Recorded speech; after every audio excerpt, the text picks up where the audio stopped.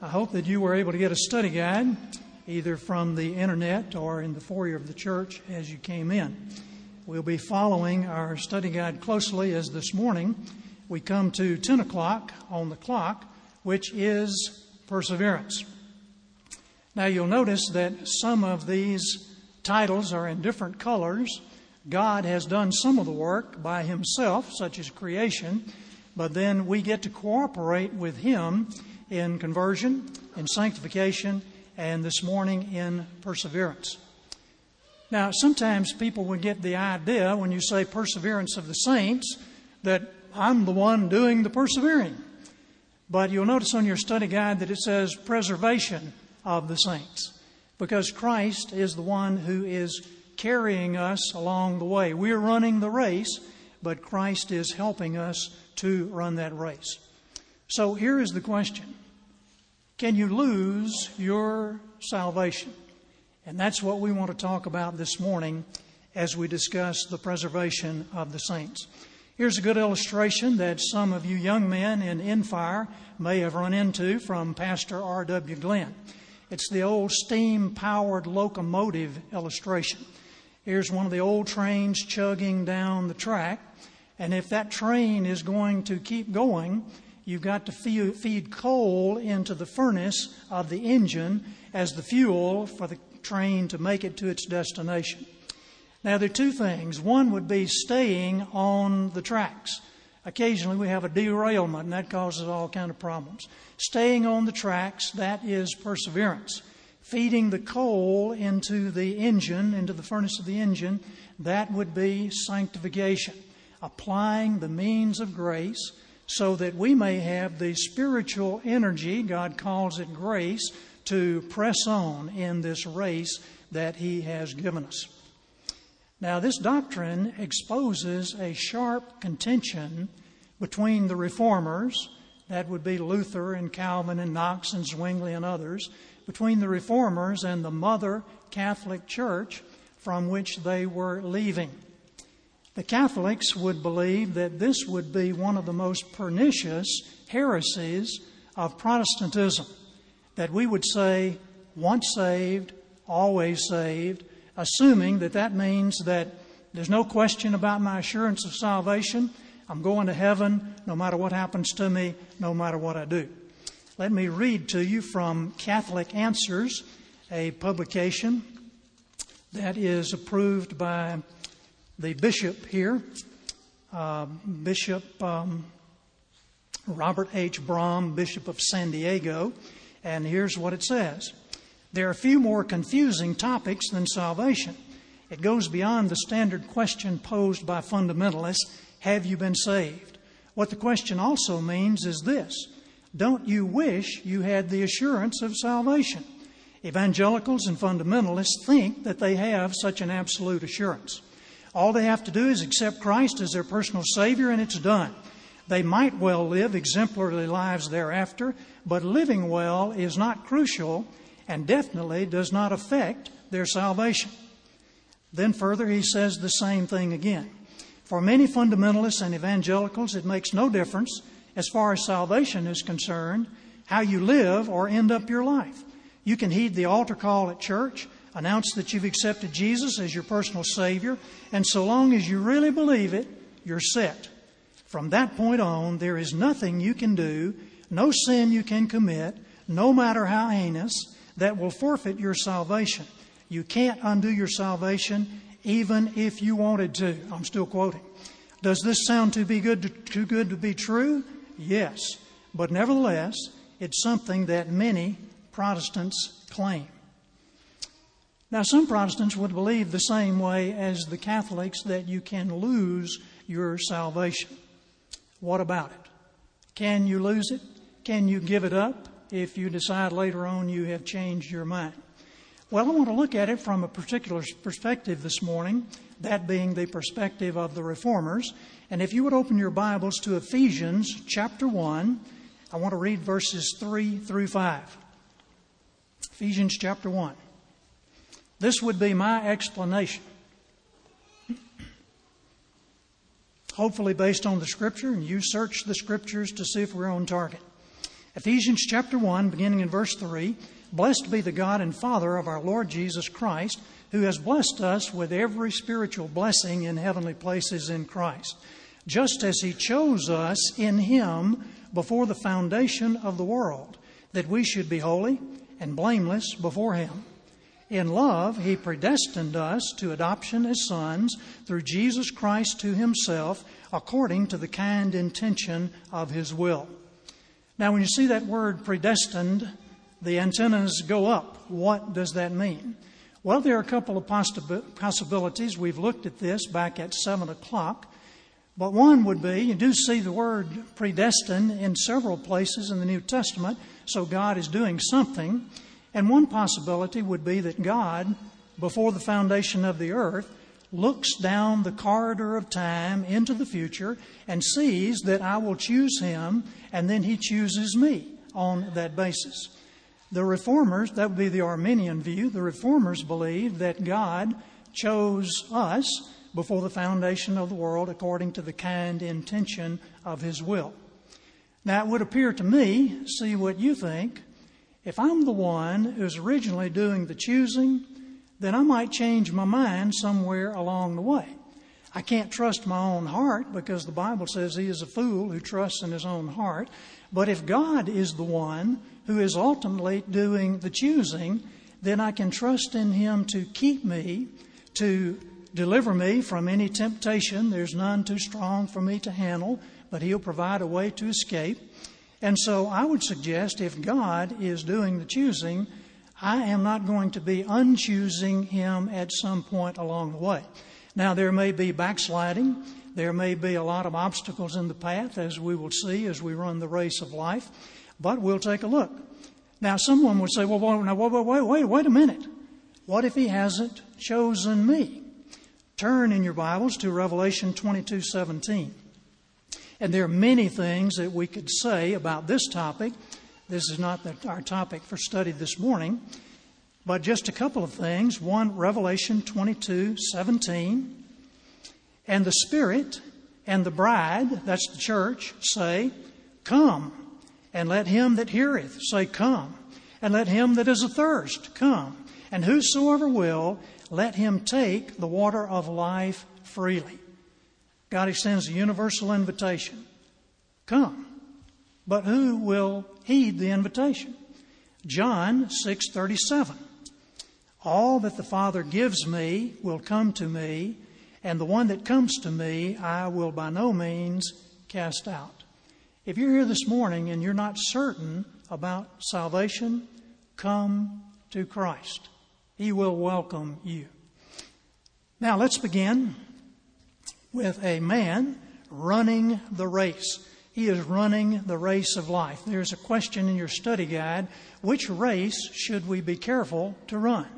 Hebrews 12:1. It says, "Let us run with perseverance the race that is marked out for us." As I'm running this race, it might be easy for me to look at someone else over here running his race that's marked out for him and say to myself, you know, if I had the race that he's got, man, I'd be cruising too. If I had the family he has, if I had the wife, the husband, the money, the business, or whatever, fill in the blank, then I would be looking pretty good in this race. But my race, it's an uphill race and it's a rocky road. God has the race mapped out for all of us. That race is going to help us to be conformed to the image of Christ as we run it in His power. Well, what about the mess that I made for myself in the race? Yes, God is working through that also. And He will use that even as we see in the life of the Apostle Paul when he was Saul, before he was converted. Many men in Scripture were going in one direction and then they repented and went in another direction. What is the goal of life? Now, we can have a number of answers to this question, but I would suggest to you that there's a good answer given in Revelation 21 and verse 3. "And I heard a loud voice from the throne saying, Now the dwelling of God is with men, and He will live with them, and they will be His people, and God Himself will be with them and be their God." That would be one goal, to be with God. One day we're going to be with God. What is the chief end of man? The question is asked in the Westminster Confession. And we all know the answer to that question: to glorify God and enjoy Him forever. Now, what if you had a good friend that was more than just a friend? He was just your best friend, your closest friend. But he was far away, and you received emails from him, and you received letters. But what would you desire? You would desire to be with him. And at some point, we will be with God. Here is another goal, Ephesians 1:4. The one we read: "For He chose us in Him before the creation of the world to be holy and blameless in His sight." So there would be another goal, to be holy. And you remember in Hebrews 12, God tells us, without holiness, no one will see the Lord. Now, there are degrees of holiness, and some may be more advanced than others, but I'm moving toward being conformed to the image of Christ. There are many secondary goals that stem from these two. So we might talk about other things and the goal to win the world for Christ, and I wouldn't argue with that. But these are two very basic goals. Now, I need to remind you, this race is not a sprint, but it's not a marathon. It is a steeplechase race. Now, the steeplechase races are becoming more popular these days.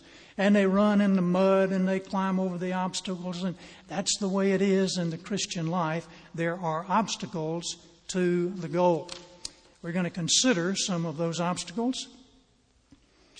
Here's a guy running down the track, but all of a sudden there is an obstacle in his path. First obstacle, 1 Peter 5 and verse 8. "Be self-controlled and alert. Your enemy, the devil, prowls around like a roaring lion, looking for someone to devour." And here is our first obstacle, the devil. The devil is a fallen angel who is the supernatural epitome of evil. He is a murderer, he is a liar, he is the accuser of the brethren. He's only been studying one book for the past 6,000 years, and that is the book of the human heart. And he knows a lot more tricks than we do. So we want to be alert against him. We want to be covered with the full armor of Christ and be ready for whatever tricks he may bring out, the wiles of the devil, we're told. But we're running along the race. We got past that obstacle. Now there is another obstacle, 1 John 2:15. "Do not love the world or anything in the world. If anyone loves the world, the love of the Father is not in him." What? Don't love a beautiful morning like this when the season is changing and you look out at the sky and it's just a lovely sunrise? Well, he's not talking about the cosmos, the birds, the trees, the flowers. Certainly we can enjoy God's creation. He's not talking about the people of the world. We are to love people. We are to share the gospel with them. He is talking about the anti-God, anti-Christ system that is opposed to everything that we would believe in its values, in its principles, in its axioms. Did you see it this past week at the Democratic Convention? Get rid of God. Get Him out of here. We don't want God on the part of some people. I hope that number is not growing in our culture, but it looks like we're seeing the secularization of our nation. Well, that would be the next obstacle, the world. And remember, it's the Antichrist system that we're talking about. They have their way of doing business. They might cheat you if you're not careful. They have their language. They might talk about God, but not the way we would speak of God. They have their forms of entertainment. The entertainment might seem innocent enough, but be careful. There's a worldview that's loaded in much of the entertainment, a Hollywood worldview. But there is yet a third obstacle as we are running the race. And here it is, the flesh. Galatians 5:17. "For the sinful nature desires what is contrary to the Spirit, and the Spirit what is contrary to the sinful nature. They are in conflict with each other so that you do not do what you want. Now, sometimes the word flesh in Scripture is used in different ways. It can refer to the body, but in this case it refers to the old sinful nature. There's nothing inherently sinful about the body as God created it. It's the temple of the Spirit. It's the heart down inside with its old nature that gets the body in trouble. We're told to present our bodies a living sacrifice, holy and acceptable unto God. Some belief systems would say, it's the body that's evil, and the soul is inherently good, and at death, the good soul will be cut away from the evil body. That's not the teaching of the Scripture. Well, there are the obstacles in the path, and we can't get over those obstacles by ourselves. We can't reach the goal alone. This guy got impaled on the first hurdle there, and that would be a problem. So we come to 1 Peter 1, 3 through 5. Praise be to the God and Father of our Lord Jesus Christ. In His great mercy, He has given us new birth into a living hope through the resurrection of Jesus Christ from the dead, and into an inheritance that can never perish, spoil, or fade, kept in heaven for us, who through faith are shielded by God's power until the coming of the salvation that is ready to be revealed in the last time. Did you get that? Shielded by God's power until the coming of the salvation that will be revealed on the last day. Of course, I might die before that last day comes. So we see that the Heavenly Father is helping us to run the race, helping us to get past these obstacles in our way. But we're not finished. Luke chapter 22 and verse 31. Jesus is speaking, Simon, Simon, Satan has asked to sift you as wheat. That sounds rather ominous, doesn't it? But I have prayed for you, Simon, that your faith may not fail. And when you have turned back, strengthen your brothers. And then from John 17 and verse 20, Christ is saying, my prayer is not for them alone, the disciples. I pray also for those who will believe in me through their message. Christ ever lives to make intercession for us, and He is praying for us as we run the race. God the Father, and then God the Son. But we're still not finished. Ephesians 1, the last part of verse 13 and verse 14. Having believed, you were marked in Him with a seal, the promised Holy Spirit, who is a deposit guaranteeing our inheritance until the redemption of those who are God's possession. Do you want a guarantee? The Holy Spirit is our guarantee. He is our earnest with whom we are sealed for the day of redemption. So we see the Father, Son, and the Holy Spirit all joining us in running the race. All around the clock, we have seen the Trinity at work. And this is a good evidence for the Trinity. If you're doing the work of God, you must be God. The Father does the work of God, the Son does the work of God, and the Holy Spirit does the work of God. And they're involved in these different points of doctrine. So we will reach our goal with God's help. And we will have the help of the Father and the Son and the Holy Spirit. Charles Spurgeon gives the example here of the believer who is on board a ship. And he may stumble, but he's never going to stumble overboard. When he stumbles, he's going to get back up. He's still on board the ship. Now, this doesn't mean that he can take off his life jacket and just throw caution to the wind and live however he wants, the same way the world lives. He still is running the race with perseverance. What is God's role in this race that we're running? We go back to the Old Testament now. It looks like it might be an obscure verse, but Jeremiah 32:40, God says, I will make an everlasting covenant with them. I will never stop doing good to them, and I will inspire them to fear me, so that they will never turn away from me. The King James says, put my fear in their hearts. God is going to do a work in our hearts to inspire us to fear Him. If I don't fear God, maybe I don't have that work in my heart. You see, it's not just a matter of intellectual belief. It's a matter of doing business with the Lord in my heart. What is our role? To figure out everything I can get away with and still escape the fire? That would be the idea of some young people that I've worked with in school.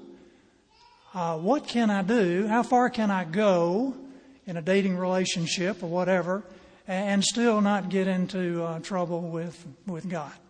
That's not the question. The question is, how far can I go with the Lord to become like Him? Proverbs 28:14. Here is our part. Blessed is the man who always fears the Lord, but he who hardens his heart falls into trouble. A reverential respect of the Lord, and even more than that.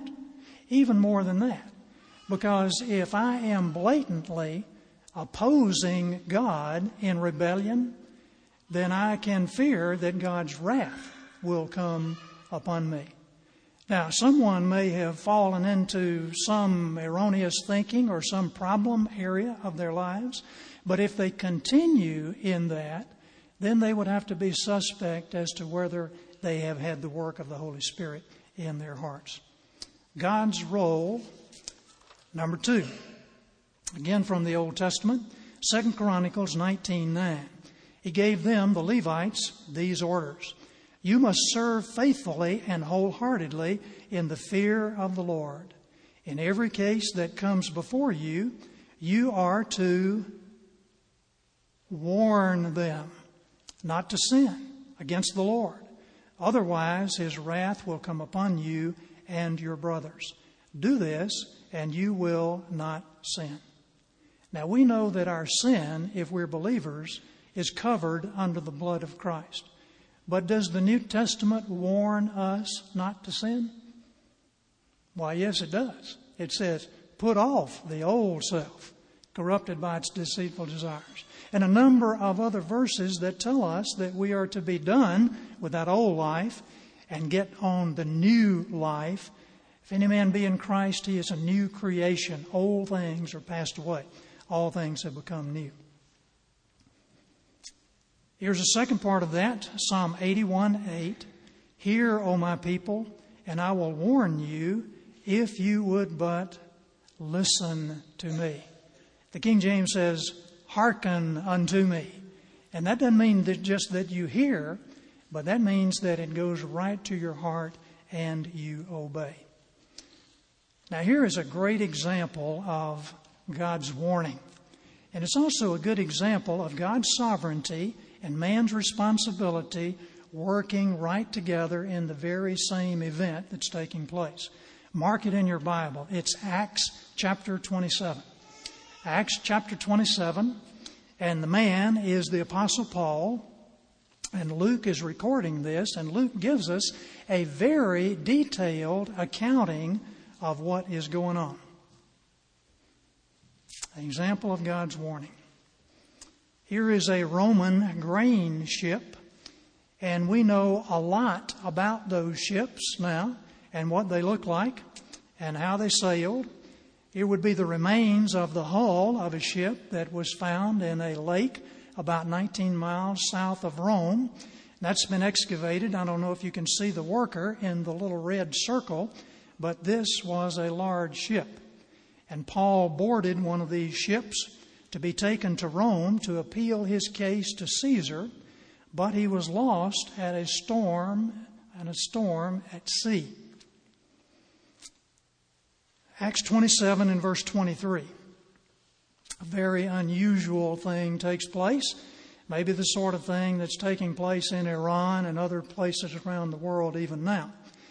Last night, says Paul, an angel of God, whose I am and whom I serve, stood by me and said, do not be afraid, Paul. You must stand trial before Caesar, and God has graciously given you the lives of all who sail with you." Now we know that the ship ran aground on the Isle of Malta. So there's the word from the Lord through the angel as to what is going to happen in the future. Now, is God just a divine fortune teller, or has He planned things that way? Well, the Bible says He has planned things that way. Acts 27 and verse 30. Something new comes in now. Against the plan. In an attempt to escape from the ship, the sailors let down the lifeboat into the sea, pretending they were going to lower some anchors from the bow. Now, the sailors know something that the soldiers probably aren't thinking about. Maybe they knew it too. But the Apostle Paul, you remember, was a world traveler, and he understood it pretty well. The sailors, pretending to let out the anchors, are letting down the lifeboat because they know that the draft of the lifeboat is much less than the draft of that huge ship. And when that ship comes crashing in there toward the island, it's either going to run aground on the rocks or on the sand. And then the danger is, unless the sailors can set that ship right directly, hitting the barrier straight ahead, it's going to hit it sideways and it's going to roll over and over in the surf, and everybody's going to be lost pretty quickly. So Paul is saying, wait a minute. Well, let's see what he says. Then Paul said to the centurion and the soldiers, "Unless these men stay with the ship, you cannot be saved." There's the warning. So the soldiers cut the ropes that held the lifeboat and let it fall away. What's going on here? God has already said that they would all be saved, everybody in the boat. But now God is saying, wait a minute, you can't be saved unless you keep those sailors on board, because they're going to sail the ship until it runs aground. And then, while the surf is breaking up the stern of the ship, you're going to have an opportunity to deboard the ship and get you aboard to float on into the island. So what's going on? There is God's sovereignty. He says everyone will be saved, but God uses means. God doesn't just choose people out of heaven. I'll take you and you and you. He uses the means of evangelism to reach those people. And that's how we can be sure that our evangelism will be certain. Our evangelism will be sure. When I'm giving out the message, I don't have to twist someone's arm. I had better be able to present it very well that they can understand. But it's God, the Holy Spirit, who works in their heart to help them see their need and respond. Well, let's see what happens in the shipwreck. Acts 27:41. But the ship struck a sandbar and ran aground. The soldiers planned to kill the prisoners to prevent any of them from swimming away and escaping. But the centurion wanted to spare Paul's life and kept them from carrying out their plan. He ordered those who could swim to jump aboard first and get to land. The rest were to get there on planks or pieces of the ship. In this way, everyone reached land safely. In verse 37, 276 persons, most of whom I'm sure could not swim because they didn't have the leisure of learning how to swim in those days. 276 persons. Would they have made it? Would everyone have been saved if the sailors had jumped ship? Well, Paul said they wouldn't. And I think, what about what God said? Well, God is going to bring to pass what He tells us, but He uses means, and we have the privilege of being part of those means. So here's what we're saying. All who were chosen by God before the foundation of the world are redeemed by Christ and sealed by His Holy Spirit. They are preserved by the power of God, and they persevere to the end. Our confidence is not in ourselves, but in Christ and what He has done for us on the cross. I don't think that Christ would impute His righteousness to a believer and then unimpute it later on. We are a new creation. Would it be possible that we could be uncreated somewhere down the track? So we've said many times, if your faith fizzles at the finish, I believe it would have been faulty from the first. But now we have a problem. What about failures on the path? Because we have all known people, and many of us have known people, who were following the Lord, who were involved in church, who were pastors perhaps, in some Christian ministry, and all of a sudden we looked and they not only left the church, they left the faith and maybe adopted a lifestyle even of an unbeliever. What about failures on the path? Here's our man running down at least the path marked out for him toward being with God and being holy. And it seems that some deviate from the path. Let's take a look in 1 John 2:19. They went out from us, but they did not really belong to us. For if they had belonged to us, they would have remained with us. But their going showed that none of them belonged to us. They may have thought that they belonged, but at some point they turned aside. They went with another group that wasn't following the teaching of the Scripture. But some good news for myself, some of us. Psalm 37, 23 and 24. If the Lord delights in a man's way, he makes his steps firm. Though he stumble, he will not fall, for the Lord upholds him with his hand. That must have been where Charles Spurgeon got his idea of being on board the ship. God is holding my hand. I'm going to stumble, but if I am a true believer, God is going to help me up and get me back on the path, even as he did with King David. So here is somebody who went off in a direction, but then they recognized their sin. They came back to the Lord to get back on the path. This would be getting the train back on the tracks after a derailment. Anybody here this morning with a derailment? True eternal security. Some verses for us. We read this one earlier. I give them eternal life, and they shall never perish. No one can snatch them out of my hand. The next verse, my Father who has given them to me is greater than all. No one can snatch them out of my Father's hand. Next verse, I and the Father are one. In closing, there are some biblical promises to rely on.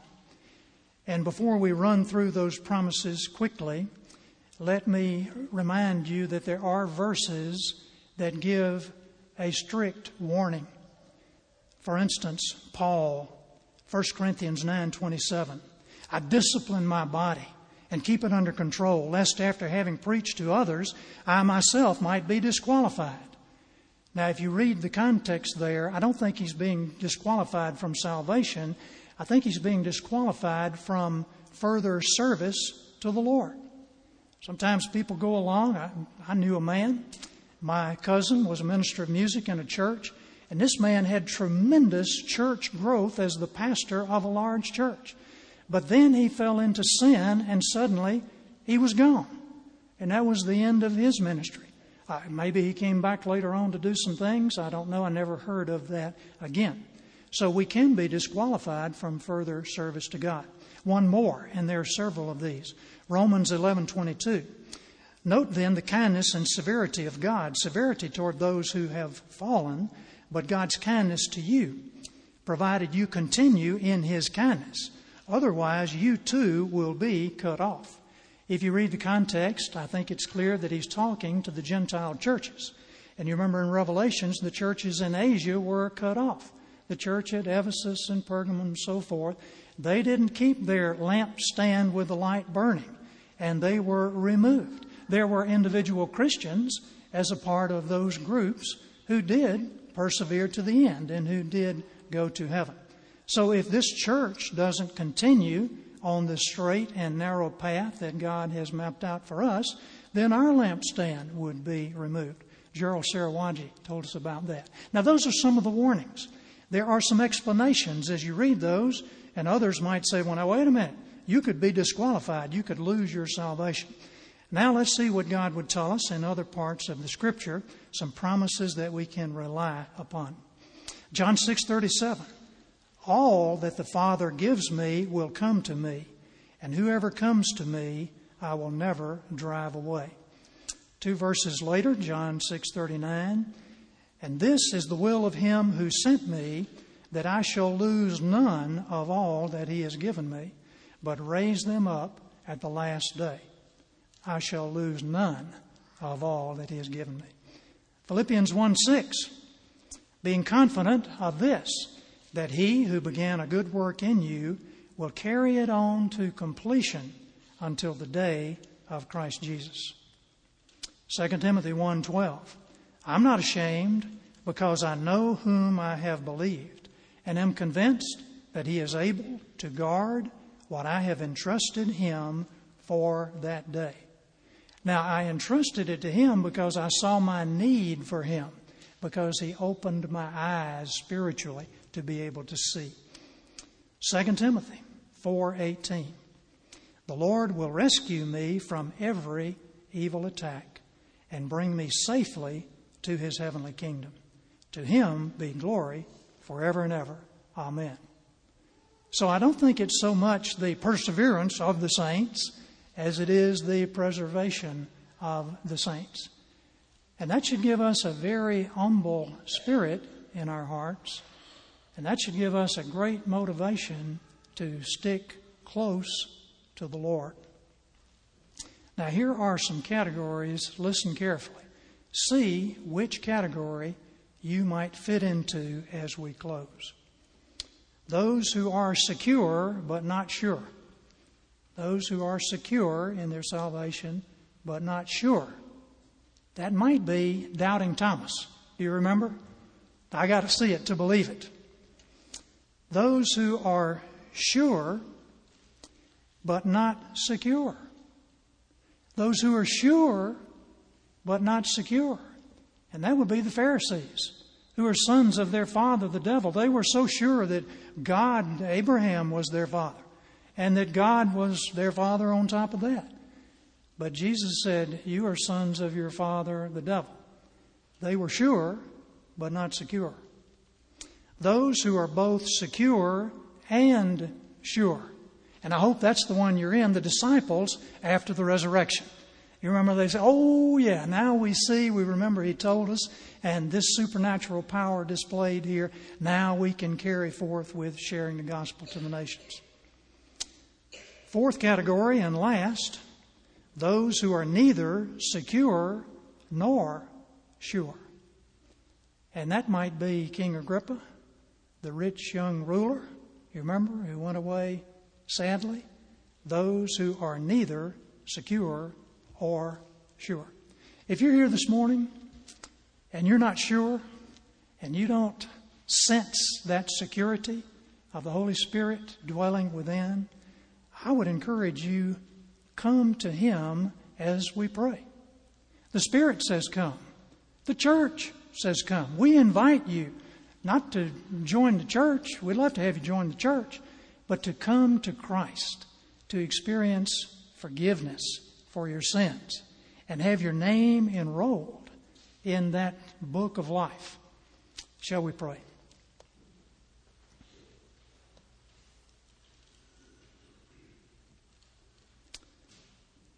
Heavenly Father, we thank you this morning that you have given us an offer to come to you. But Lord, we see from our sinful hearts that we probably wouldn't choose the good. As you tell us, there's nothing good that dwells within us in our old nature. None is righteous. We probably wouldn't choose the good unless we were able to see things as they really are. Lord, we thank you that you have revealed to us yourself and your plan. We see the natural man doesn't understand the things of your Spirit because they are spiritually understood. But we thank you that you have revealed them to us. Perhaps there would be someone here this morning to whom the revelation is coming. And we thank you, Lord, that it's a simple thing to acknowledge that we are sinners. We are in need of forgiveness. We ask you for that forgiveness of our sin that only you can give. We ask you, Lord Jesus, to come into our lives, to take control of our lives, to make us the kind of people you want us to be. Lord, we see these main things in Scripture, and that's what we don't want to miss. And I pray then for those who are secure and sure that you would guide us along the way, that you would keep us on the tracks toward our eternal destination, and that we might be continually shoveling in the spiritual food that we need to carry on this race and to run it with perseverance. Thank you so much for your revelation to us in Scripture and for your Holy Spirit that applies it to our hearts. We pray these things in the mighty name of Jesus and for His sake. Amen.